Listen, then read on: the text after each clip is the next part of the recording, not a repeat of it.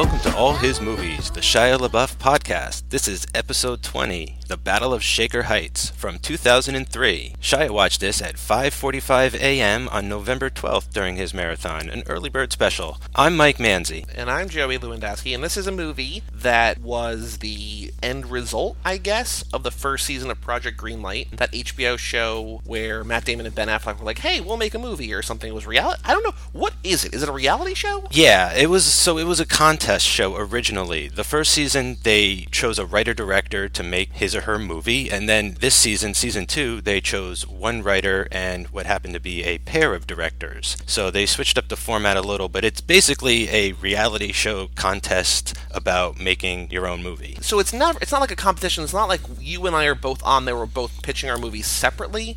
It's just they picked one guy and then the whole season's about that guy? Yeah, well, they would run a contest online and you would upload your scripts and your footage and all that, and so they would pick all the finalists before the season aired, and then at Sundance on episode 1 and 2 they announced who they were going to use as their finalist for the script and for the director, and then the rest of the series is like a behind the scenes making of the movie and watching these amateur filmmakers interact with basically these guys who know what they're doing. It's pretty funny that way. This movie, and to quote you before we started recording, if you can even call it a movie, it's like 75 minutes long. It's filled with people from other things that I love. Like, obviously Shia's in this. We have Foggy Nelson from Daredevil. We have Shiri Appleby from Unreal. We have Leland Palmer from Twin Peaks.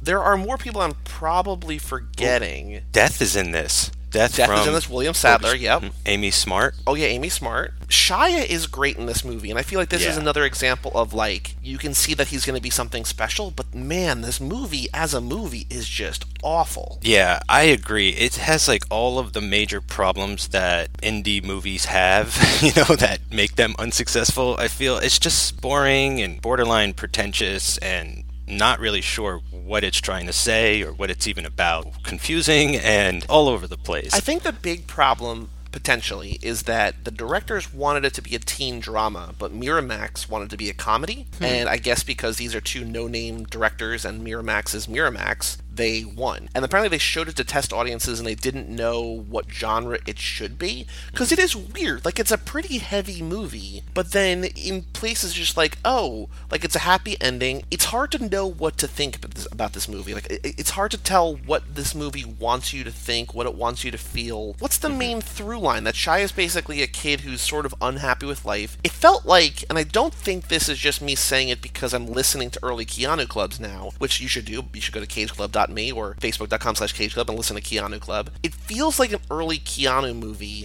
in that it's like an issue movie. Like, he's got a rough life at home. His dad isn't abusive to him, but he's neglectful. Instead of paying attention to his family, he's more intent with, taking care of people in the neighborhood because he's a former heroin junkie. He's got this girl that he's in love with, but she's getting married.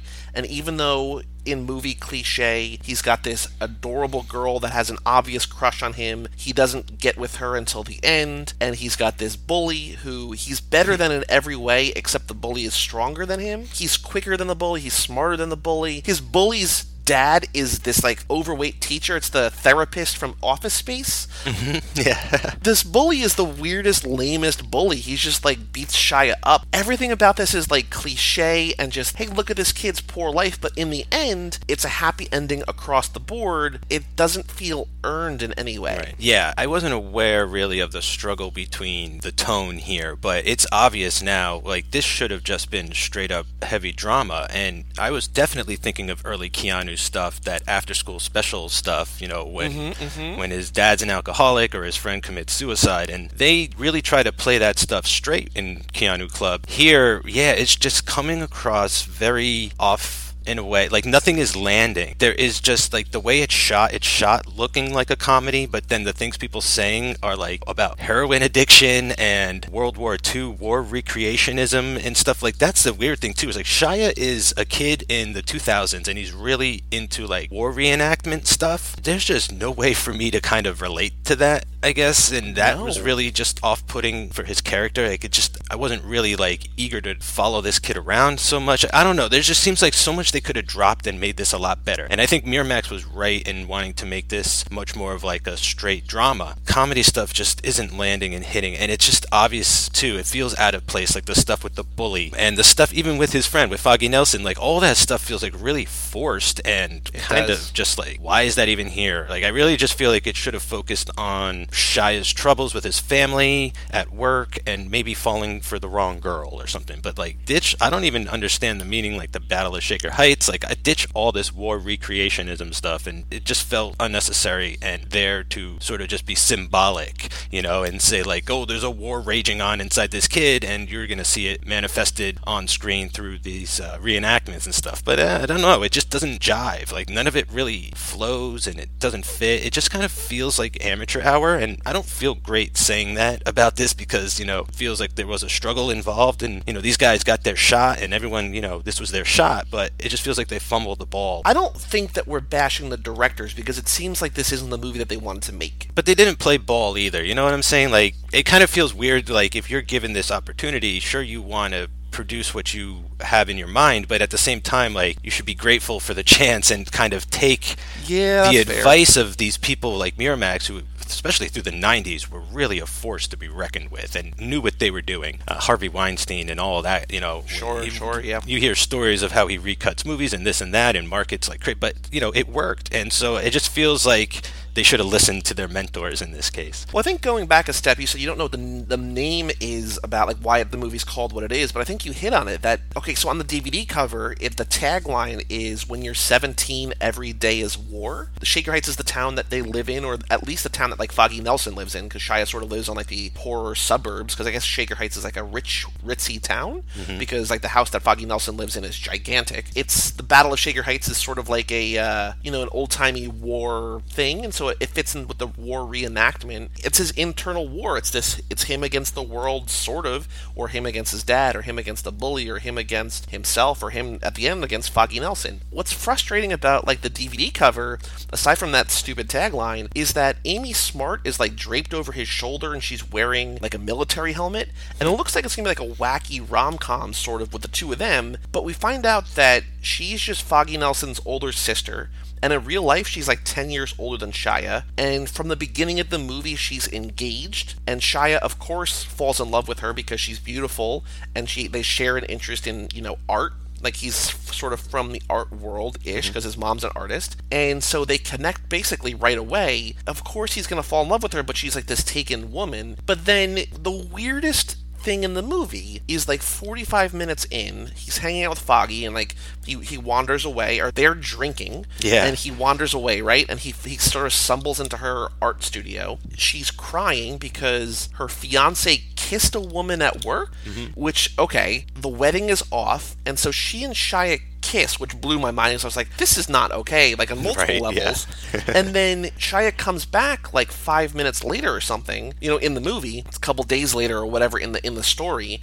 And the mom's like, oh, you're here. Like, she's not here. Sorry, she's getting her dress fitted for the wedding. And I feel like we missed a lot of time because she was at this, like, emotional low point. The wedding is off, and she kisses her little brother's friend. The next time we see her, or next time we hear about her, the wedding's back on. And it's just, wait, what? Like, I don't understand. And then I feel like the whole wedding has to be back on because they need to have that moment in the back of the limo that's like The Graduate, sort of. Yeah. There's no reason for that. But then she also says maybe the dumbest thing I've ever heard in any movie ever. That's the thing, it doesn't always add up.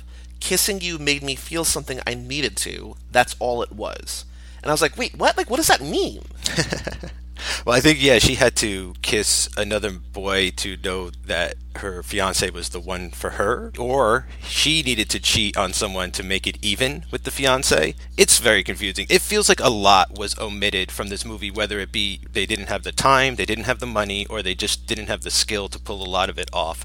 Not just, I don't buy Shia's infatuation. I feel like we needed a couple more scenes to pay that off. I feel like the bully stuff is way too predominant, we spent too much time. Like, they pull that whole fake invasion prank, like, no way. My God. Like, that is total BS. That would never happen. Even his relationship with Foggy, I was like, this feels super forced because, like, why have them meet on the battlefield in the beginning? Why weren't they just friends from opposite sides of town that grew up and then went to different schools or something. Like, there's a lot of stuff here that doesn't make sense for no reason. Like, stuff that should have been covered and should have been sort of explained, but for whatever reason, it's just not here. Like, even the stuff with the girl at work, where suddenly she's just like, I'm giving my notice, and that's like the entire scene is just her saying that one line. I don't know. I just don't even feel like his reversal with that girl was a payoff either. It's just like, okay, suddenly it's like, I can't have the one that's getting married, so I'll just settle for the one that I used to work with. But I definitely feel like a lot of connective tissue is missing here, like between the lines.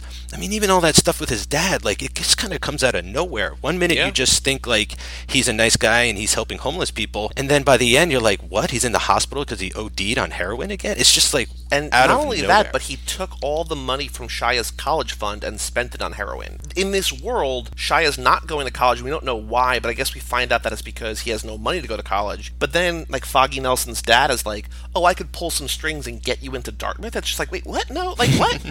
Like, nothing about this makes sense, and I think what you're saying, and I'm not sure if you said it exactly this way, but like the things that they focus on and the things that they don't focus on are sort of the opposite of what they should be. Yes. The sort of what we have to read between the lines is the more interesting stuff. Yeah. And what they actually show us is like, okay, cool, like fine. There's also like weird choices, like Shia owns that like army Jeep, like that's his car. You know, he's basically a broke kid. Like, where did he get that money for that? Like, that's like it's a nice enough Jeep that like they're willing to use it like in the movie that they're making in the movie. Everything is just nothing makes any sense. I got the same feeling like with the fact that their house was for sale the entire movie. Like, how would you not be able to sell that house? Like, it looked pretty awesome, and I got the feeling like this movie gave me the sense that it was like a poorly adapted novel, but it isn't. Like, I almost feel like this script probably read pretty well. People were like, yeah, this feels like, you know, this could be a good indie movie because this would make a good book or something. It also just feels like, no, like you're focusing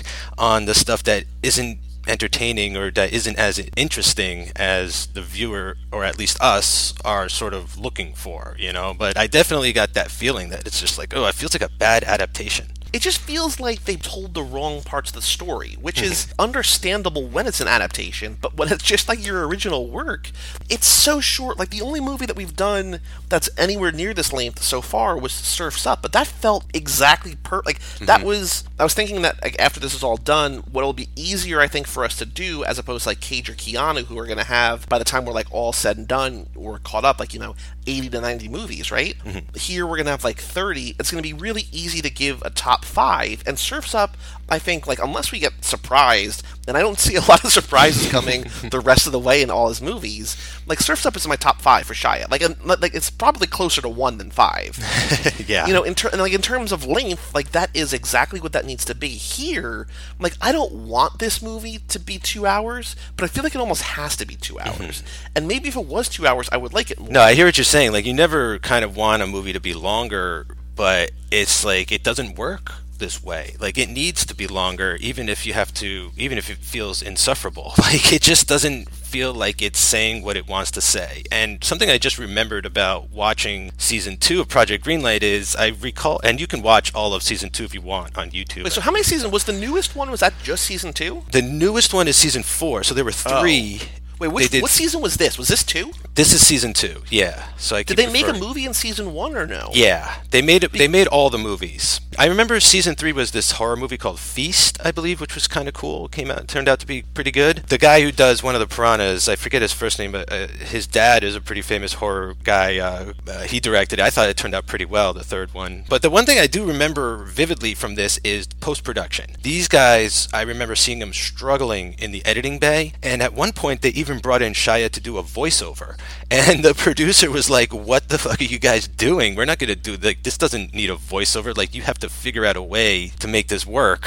And it doesn't seem like they really got there. So I wanted to bring that up. I think that probably, just it being overwhelming probably, and them being 2 directors couldn't have helped. They probably had a lot more conflict than they might have been counting on between vision and things. But yeah, it just seems like behind the scenes there was a lot of problems going on too. Well, feel like the same thing would probably happen here, and this is coming from someone who watches very little reality TV and has never seen a minute of Project Greenlight. Making a movie with the world's eyes on you, or having a documentary crew basically follow you around in your first film, is like trying to fall in love on The Bachelor.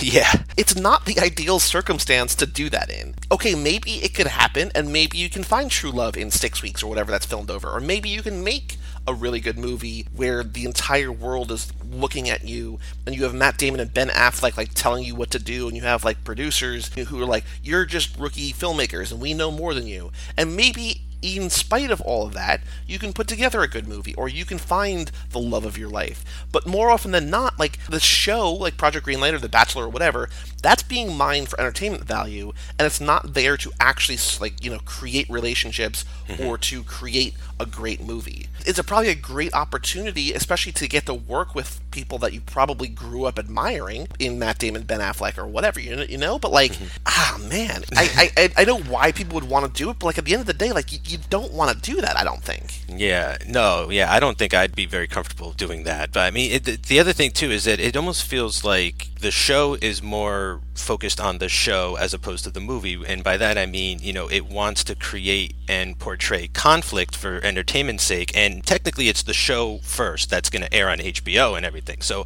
I just feel like they're more dedicated to Project Greenlight itself as opposed to the final product in a way. Not that they don't want to make their movie and make a good movie, but I think that at the end of the day, it's more interesting for them if the show Project Greenlight is good and controversial as opposed to like this movie we turned out being like a big hit or anything, or making their money back. I do not envy anybody involved in this show or the movie.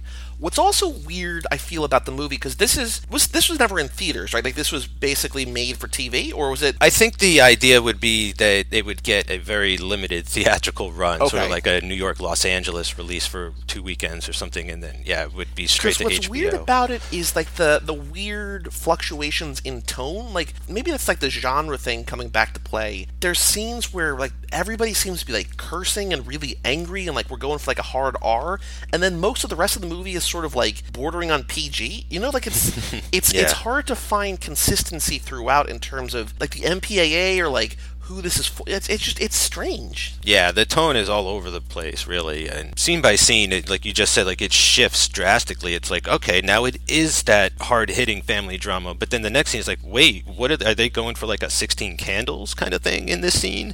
And it's jarring when there's no sort of leeway between scenes and you're just going from polar opposites emotionally and stuff. I don't know, but like the one thing I will say, you know, I want to give this some good remark, and I think it all goes to Shia. Quite honestly, like, believe it or not, like, this is one of those moments where I was like, this is something that Cage kind of does, is like, Shia doesn't really save the movie, but it's worth finishing to see what he's up to, you know? Like, I was interested in what he was doing, and I wanted to see this through the end because I felt like Shia was captivating and doing his job, or like, at least he's the one coming through best here for me. You know, it's hard to kind of polish any part of this movie, but I think Shia is like its saving grace. And it's sort of, I mean, this is going to be the last, in terms of going backwards from new to old, or if you're in real chronological order, this is the first one, but this is the last leading role of Shia's in like an adult film.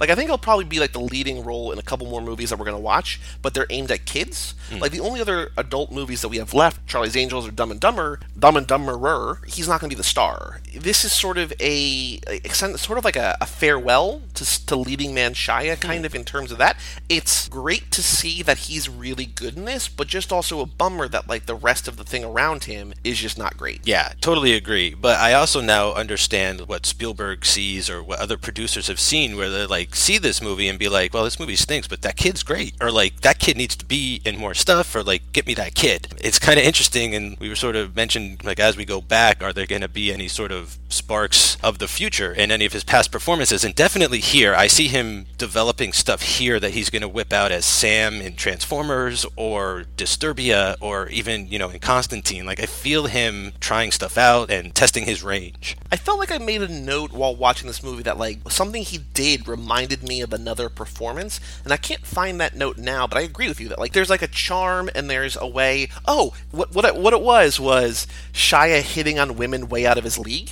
Oh, yeah. He's handsome enough, he's a movie star, but he's always kind of gonna be, at least in this point in his career, that awkward, like, he almost, like, he's a leading man with the looks of, like, the quirky best friend, sort of. That doesn't stop him from hitting on Amy Smart and kissing her, from getting with Megan Fox and then Rosie Huntington. You know what I mean? It's just, like, yeah. He's always with the beautiful woman, and, like, get it, Shia. Like, go after the hottest woman in the movie just because that's what I feel like, that's obviously written in, but it's funny to think about, like, we talked about Cage with all these beautiful women or whatever. It's funny to think of Shia like, no, like, let me have, like, a romantic subplot with Amy Smart, like, because I want to kiss her in this. It's just like, yeah. In a movie where he's the lead and there's a beautiful girl somewhere, like, they're going to get together at some point. Glad to see, even from the beginning, even from 2003, that was the case. It's funny, that just made me think of, like, the Zac Efron podcast, that when Zeph is, like, getting turned down by beautiful women, and you're just like, what? That's impossible. That'll never happen. And, like, here's kind of not the opposite, but you got this average-looking guy, which Shia, he's not ugly, but he's average, Right. He just looks like a normal, like, one of our friends or something. He exudes this confidence and charm that almost makes me feel like he's channeling, like, Will Smith or something at times. It's just like he knows what he's capable of, even though he shouldn't be able to pull it off. It's hard to explain, but he's got, like, a certain charming factor that I think, like, he could talk a woman into going with him, and he just wouldn't give up, and he's kind of tenacious that way with his characters. There's some notes I have about the behind-the-scenes sort of thing. Shia learned how to speak German, like, in the beginning of the movie, he and all those other German soldiers took, like, the reenactment soldiers, they all took German lessons, because they are all speaking German. This might have been the first time, unless I'm forgetting something, that Shia's speaking another language? I don't know if he spoke any German in Fury. I can't recall. But yeah, I don't think so. I don't think so. I feel like that was the enemy's language. Yeah, but I think they needed to know how to say, like, do you want a bar of chocolate or something. Yeah. Shia learned how to drive a stick shift for this film. Emile Hirsch was offered the role that Shia was in, but he passed on the role. I don't know if how much of the casting was chronicled on Project Greenlight. I'm sure that there was a decent amount of it, but Emile Hirsch was offered that role. Liv Tyler was offered the role of Amy Smart, but she said no. And then the William Sadler role, Billy Bob Thornton was offered the part but was unavailable. Bill Paxton turned it down. Oh. Gary Cole accepted it, I think, and then realized, or no, he was offered the part but he couldn't fit in his schedule. Christopher McDonald accepted the role but then couldn't fit it into his schedule. Christopher Lloyd was offered the role and then turned it down to do a different thing instead. Jesus. And then William Sadler finally came on board, I think, real last minute. He only had an hour with Shia the actor before their big emotional scene, and so it just seems like that part in particular was like this cursed who's gonna play it, and it's not the most important role, but like it's one of the most important roles in the movie, and to basically go through all these actors and they're all saying no or like I can't do it, finally being able to get on board just very last minute, that's not good. Yeah, no, not at all. I mean, there feels like a gap in their relationship, I mean, maybe it works for the movie that they don't really know each other anymore, but I didn't pick up on any of that. I feel like, yeah, you needed to really work on that relationship and performance to sell it, and man, that's too bad. They didn't have time with that one. It's funny you mentioned Bill Paxton, though, because he's going to direct Shia in The Greatest Game Ever Played, so it would have been funny to see him play his dad in this movie, and then later be directed by him. I don't have anything else to say about this movie. Do you? I have one last note that just kept bothering me throughout the entire movie. I was like, why is this happening? What is going on here? And then I actually found an answer to it. So I don't know if you noticed how much Blockbuster Video stuff is in this movie. It's everywhere. And I was like, what is going on with this? Like, why did this happen? And apparently the vice president of marketing for Blockbuster was involved in season 2 of Project Greenlight. I guess he was a money man or a backer or something, and his name was Kurt Andrews, and he's all over the show and stuff. So it's just bizarre that Blockbuster isn't even around anymore. And yeah, here they were trying to finance movies back in the early 2000s. It's pretty funny. Everything else that is wrong with this movie, now you got all this Blockbuster merchandise like plastered all over it. Yep. What I will say about this movie is that when I checked the time and I was like, oh god, I'm only 38 minutes into this movie, I was like, wait, that's halfway through. Like, this movie is so short that like I'm halfway through the movie. With the credits or without the credits or whatever, it's like an hour 12 or an hour 13. So like, don't watch this movie, but if you have to watch this movie, it's short. Maybe just watch and just like fast forward until Shia's on screen. I mean, but probably just don't watch it. Yeah, probably just don't watch it. I mean, the only interest I could see anyone having from this is sort of like, did The Bachelor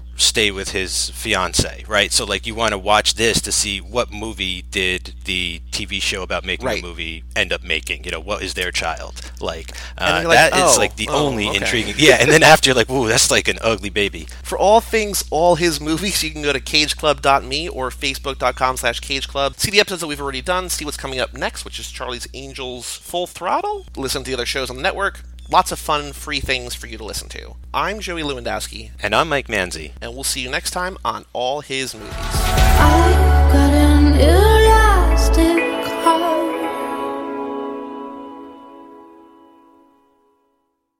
Really, there's just so many layers of imaginistic symbolism in here that I wouldn't even feel comfortable summing it all up. All right. It's this reoccurring dream I have of a mermaid riding a rocket ship. A rocket ship? How? Well, she's riding inside saddle. She's a mermaid. She's got a fishtail, for Christ's sake.